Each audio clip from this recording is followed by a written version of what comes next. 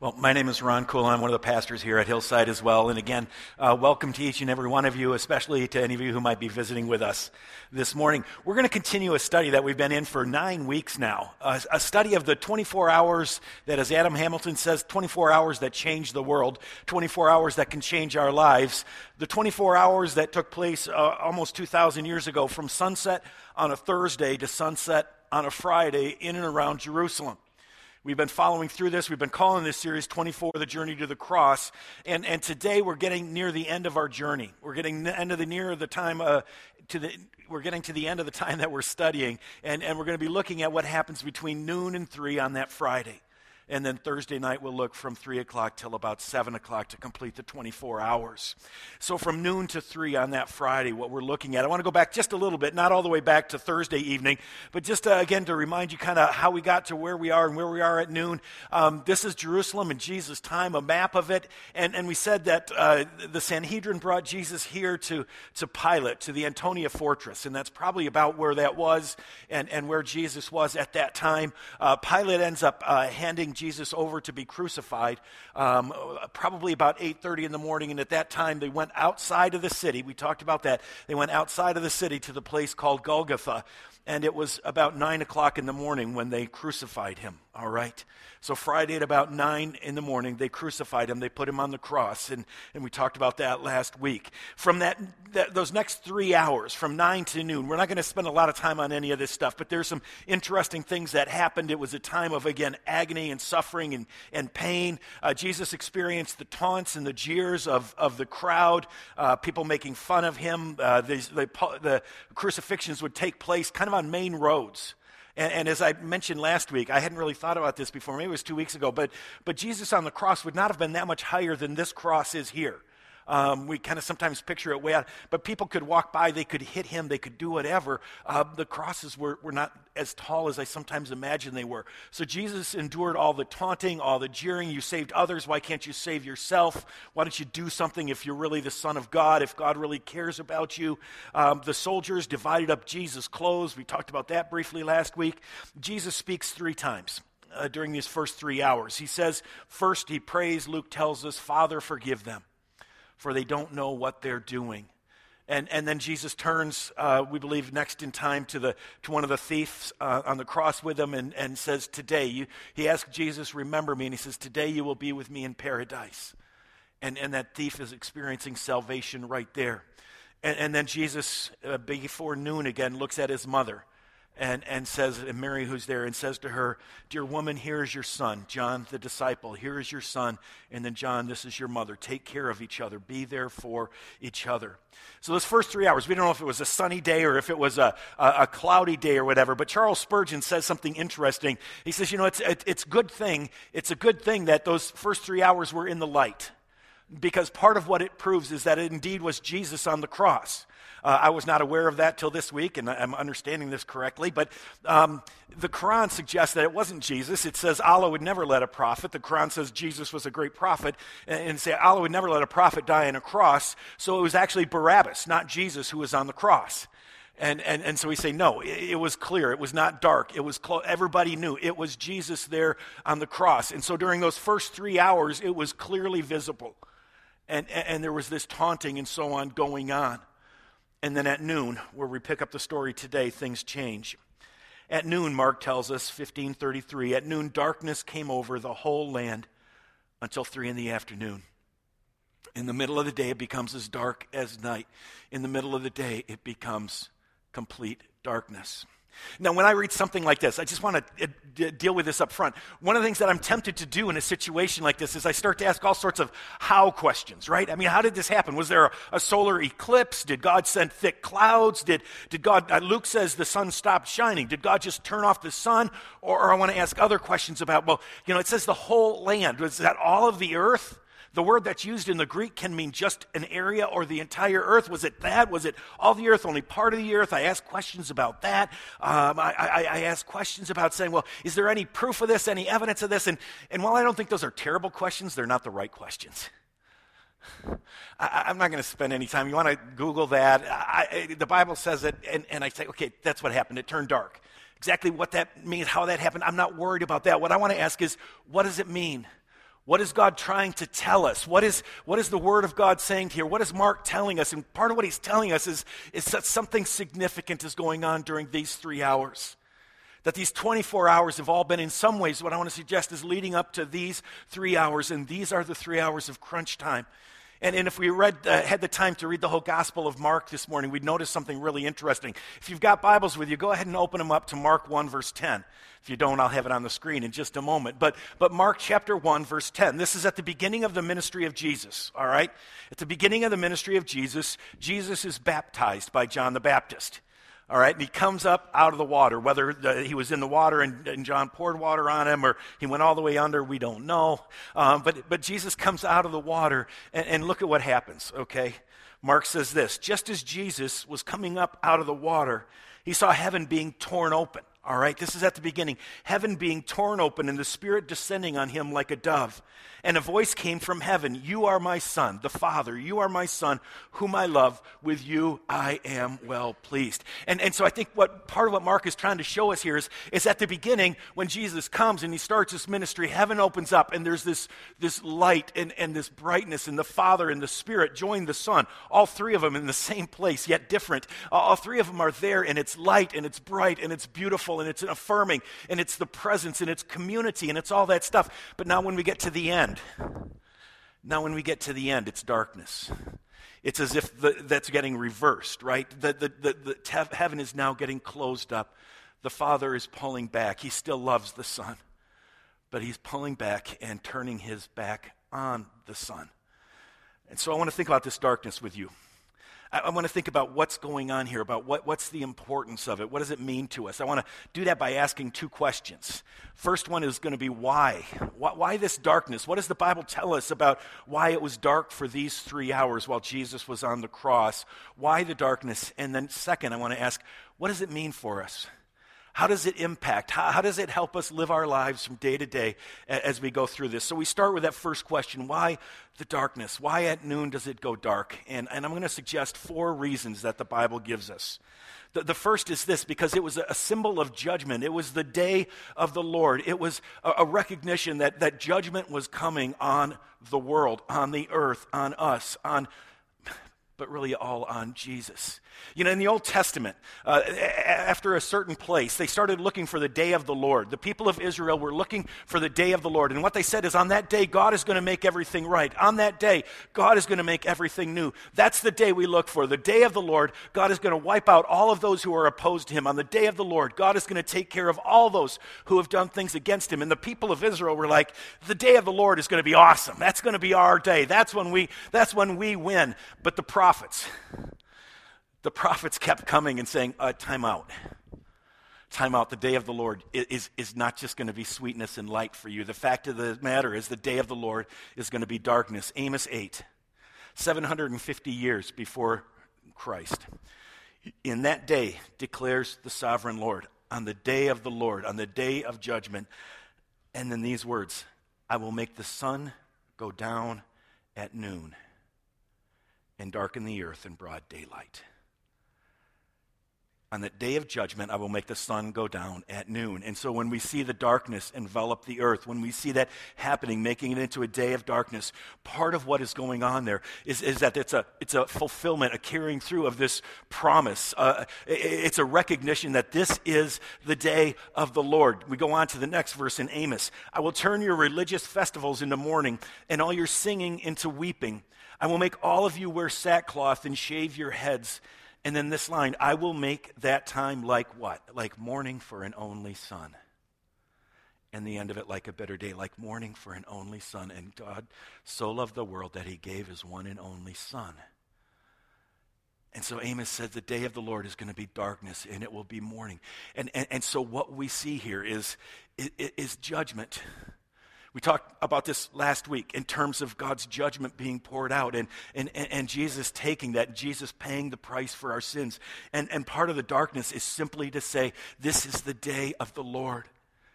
And for Israel, it was not just a day of joy. It was a day of suffering. It was a day of pain.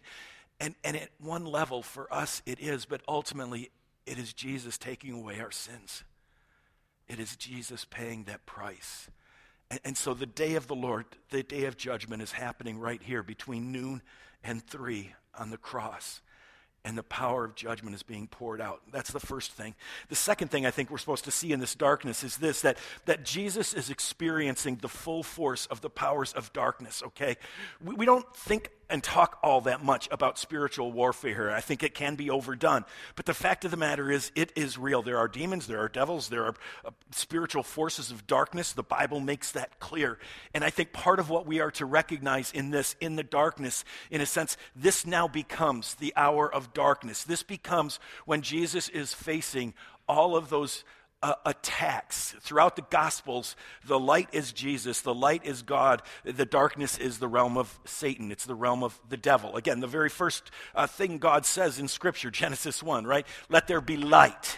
God brings light, and now it is the hour of darkness. Luke makes this very clear. He just says it straight up. In Luke 22, verse 53, Jesus is talking when he's being arrested. So this would have been Friday morning, about 3 a.m.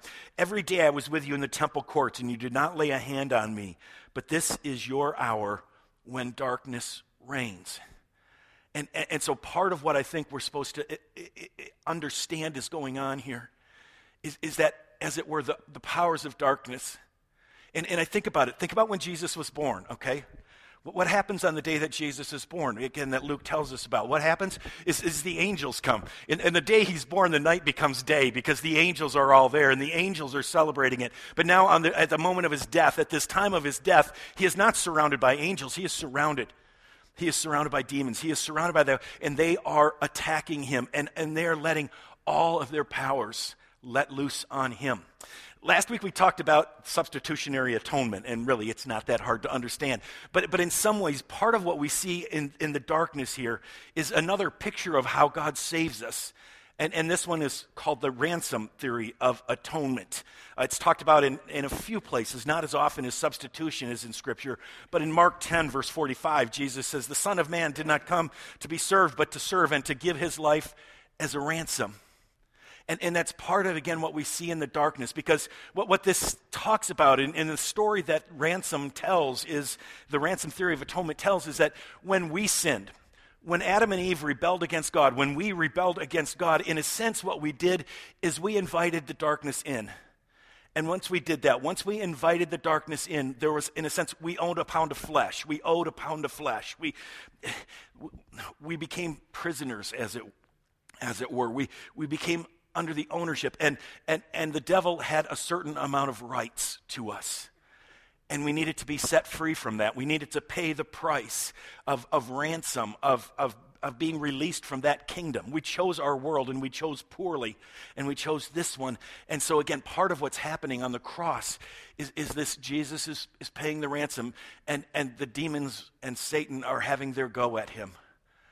And you can just kind of imagine, again, all of these powers of darkness now are there, and it's their hour, and they are doing. Humanity has done their worst to Jesus, and now the spiritual forces do their worst to Jesus, So that's the second reason. Jesus is experiencing the full force of the powers of hell. The third reason, interesting one here, because creation itself, I think, is feeling Jesus' pain. Now, creation doesn't have a soul in the same way you and I do. It's not created in the image of God, but the Scripture says that the world is groaning. I mean, the world is waiting. The world is anticipating.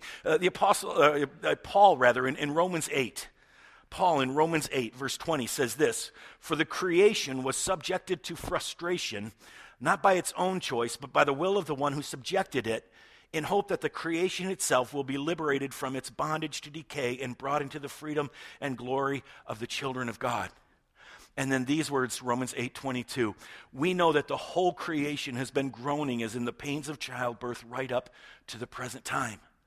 And so there's a sense in which the Son is waiting for the day when everything is made new. There's a sense in which every star, every tree, every lake, every river, all of creation, all of the mountains, they were created by God to sing. They were created by God to worship Him. They were created by God to live in this wonderful, joyous place. And because of sin, they too have been in bondage. They too have been damaged and hurt. And so on. And they've been waiting for that. And I think part of what we see here is that the creation itself It's just saying this is our holy moment. This is where we begin to experience freedom. This is where we begin to find new life and joy. And so we get all of creation that kind of ties into this and says, all right, this is such a holy moment that we're going to turn off the lights. This is such a holy moment that we are going to let this just happen in the darkness, in the creation itself. Again, don't turn it into a living thing. I mean, we're not worshiping Mother Earth here or anything. But somehow the creation has been groaning. And now it's feeling that pain. And it goes dark, recognizing what's happening on the cross, that all of that is being paid. All of that is being taken care of. The final reason is the major one.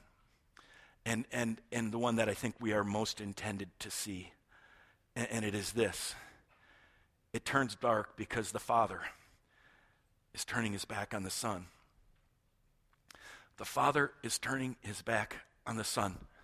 We believe in a Trinity, the Father, the Son, and the Holy Spirit. We saw that at the baptism of Jesus, where the voice spoke from heaven and the dove came and Jesus was there. And so there are the three of them. And what we believe is that for all eternity, they were together. They were in unity. They were committed to each other. They were celebrating community together. They were inseparable. But what I think the scriptures teach us is that for these 3 hours, they separated. For these 3 hours, the Father turned his back on the Son so that he would never have to turn his back on us. And there are those who say, well, it really doesn't, it's really not that the Father turned his back on the Son. He just felt like that to Jesus. I want to say no. I think that he literally turned his back on the Son and that Jesus is now completely alone. His loneliness has been building. The crowds are no longer there, right? On Palm Sunday, we celebrate that the crowds followed Jesus and said, you are our king. The crowds are gone. Judas has betrayed him. The other disciples have abandoned him. Peter has denied him. And now everybody is taken away because it's dark. But that's nothing compared to what he experienced, when the Father turns his face away. Jesus is now completely alone. Mark tells us this at the end of this 3 hours. And at 3 p.m, Jesus cried out in a loud voice, Eloi, Eloi, lama sabachthani. It's a quote from Psalm 22, which means, my God, why have you forsaken me? And what I think we're supposed to understand from this, in reading about it, studying about it this week, it was fascinating because a number of people who kind of said, well, that was just Jesus' human side, feeling like he was all alone. What I want to suggest is no one is ever able to say those words except for Jesus Christ, because God has never forsaken any of us.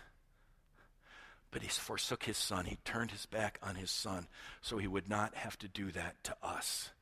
Jesus, during these 3 hours, is experiencing hell. There are many of us who believe there's a little bit of a controversy here, but a great number of Christians believe, and I'm in this camp, that say it was during these 3 hours. In the Apostles' Creed, we say Jesus descended into hell, and that he did that during these 3 hours.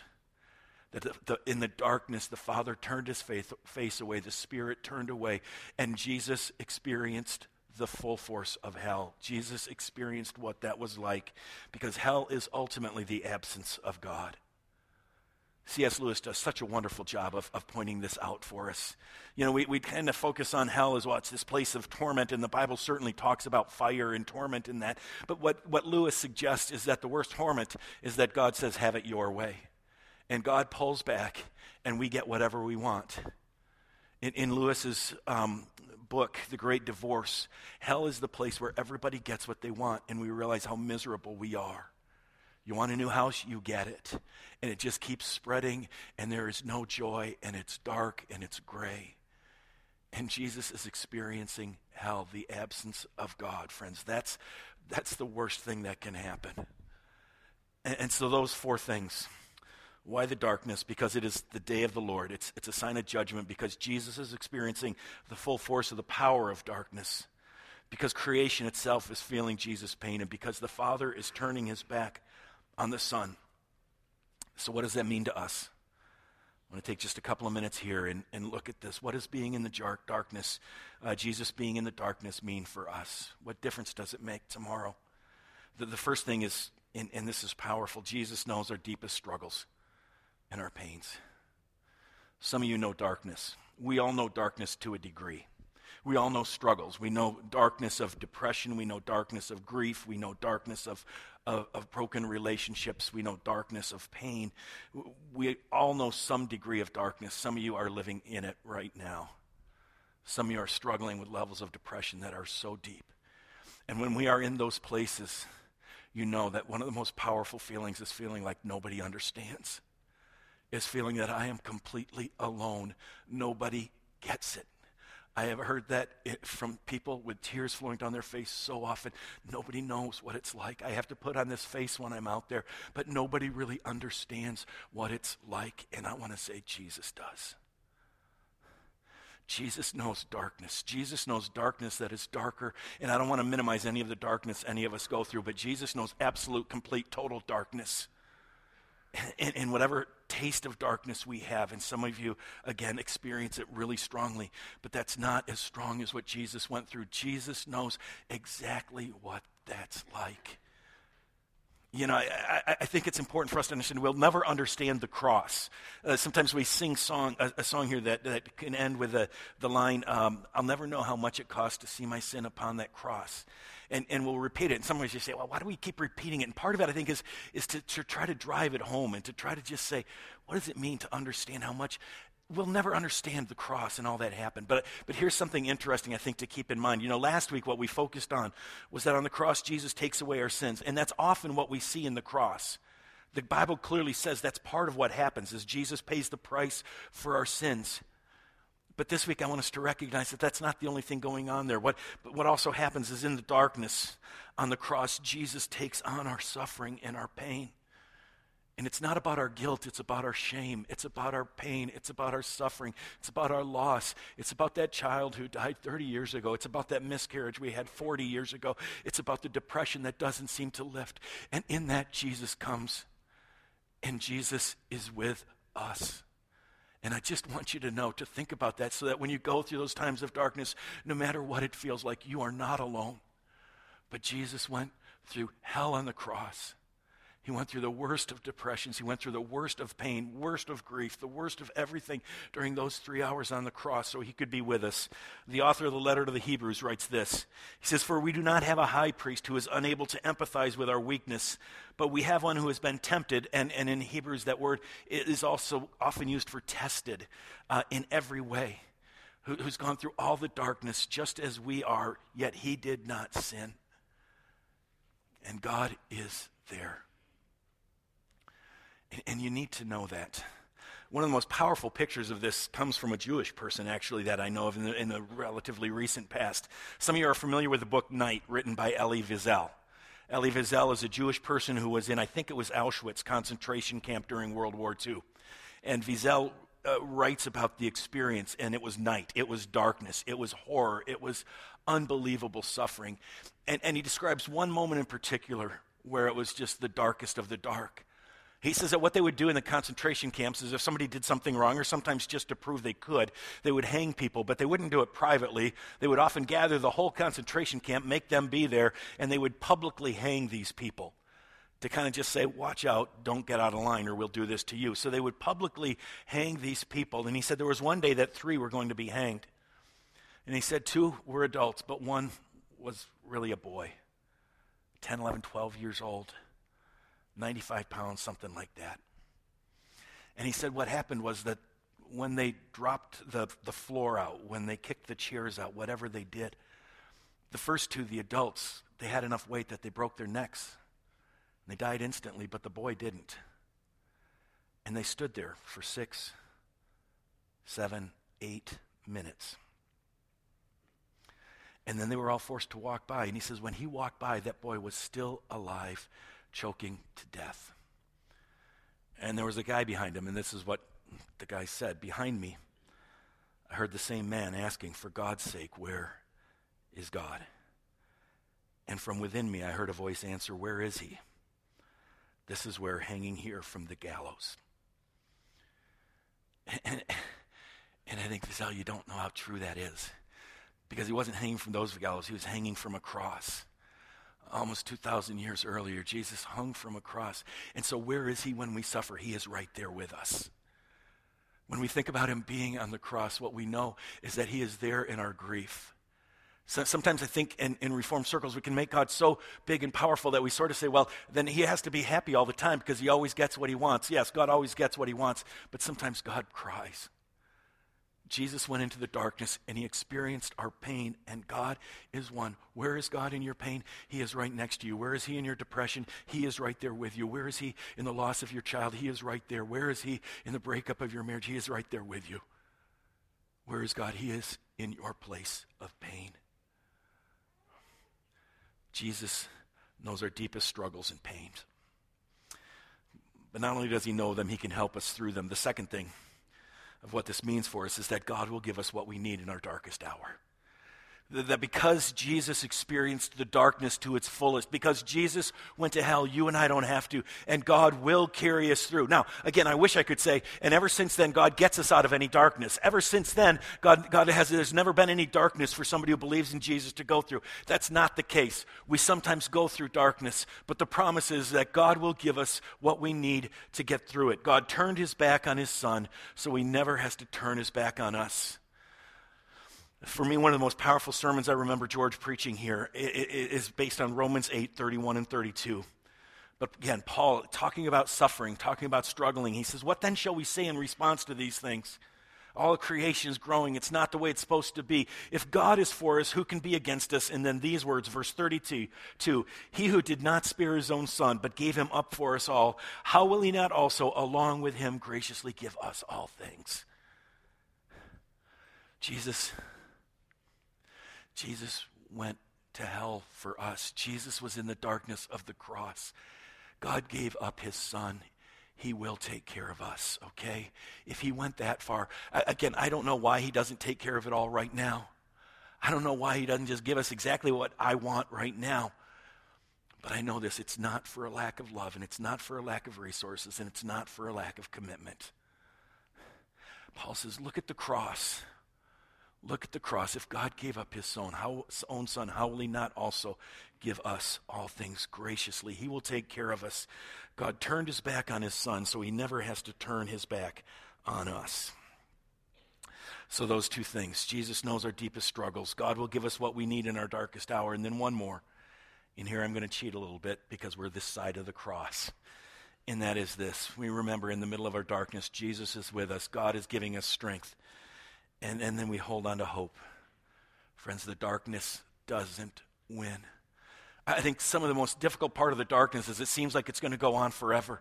It's never going to change. The pain is never going to go away. Why should I keep trying? It's not going to get any better. The darkness is just going to be there, and it's going to go on forever, and one day the whole thing will be just gone. But that's not our story. I'm jumping ahead a week, because we know what happens, and we hold on to this.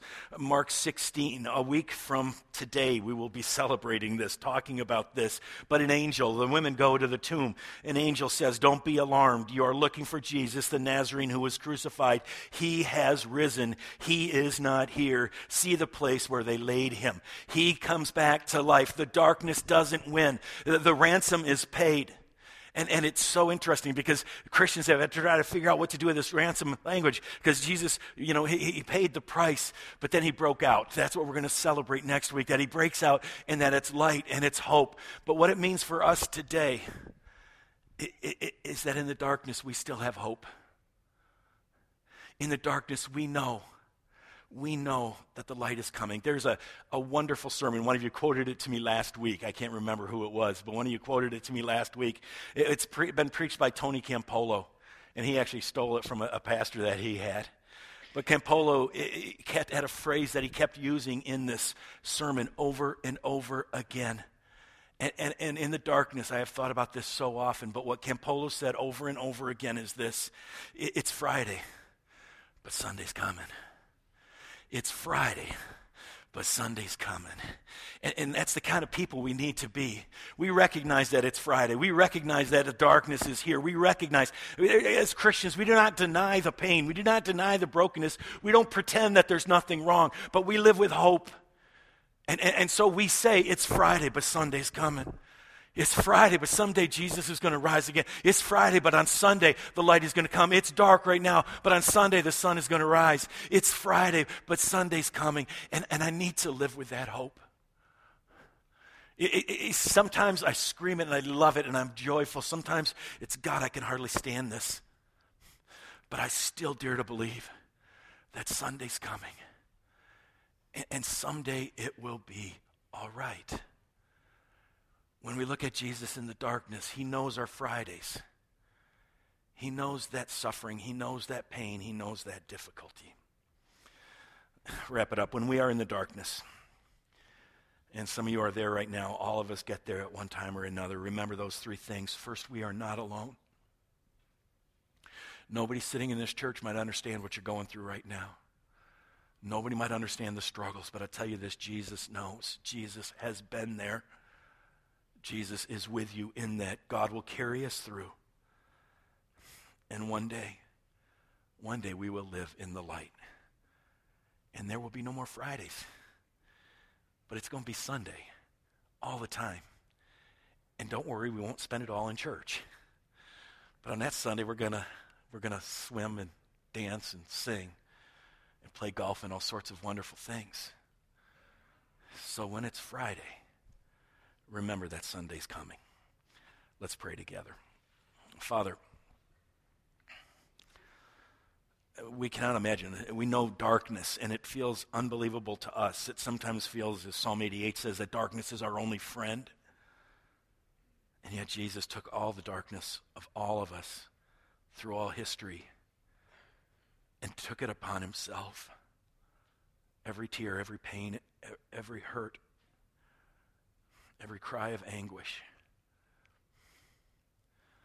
So remind us that you are with us and you will take care of us and give us the hope to know that someday it's going to be okay. Father, help us to not give up because Sunday's coming. We pray this in Jesus' name. Amen. Will you stand to receive God's parting word of blessing? Again, following our service, there are going to be some folks in the prayer room there to that side of the auditorium. If you'd like to talk with somebody or pray with somebody, they would be happy to meet with you. People of God, as we go from this place, know that the grace of our Lord Jesus Christ goes with us even in our darkest hours. And may you know that God is with us, and one day it will be light. Go in God's grace. Amen.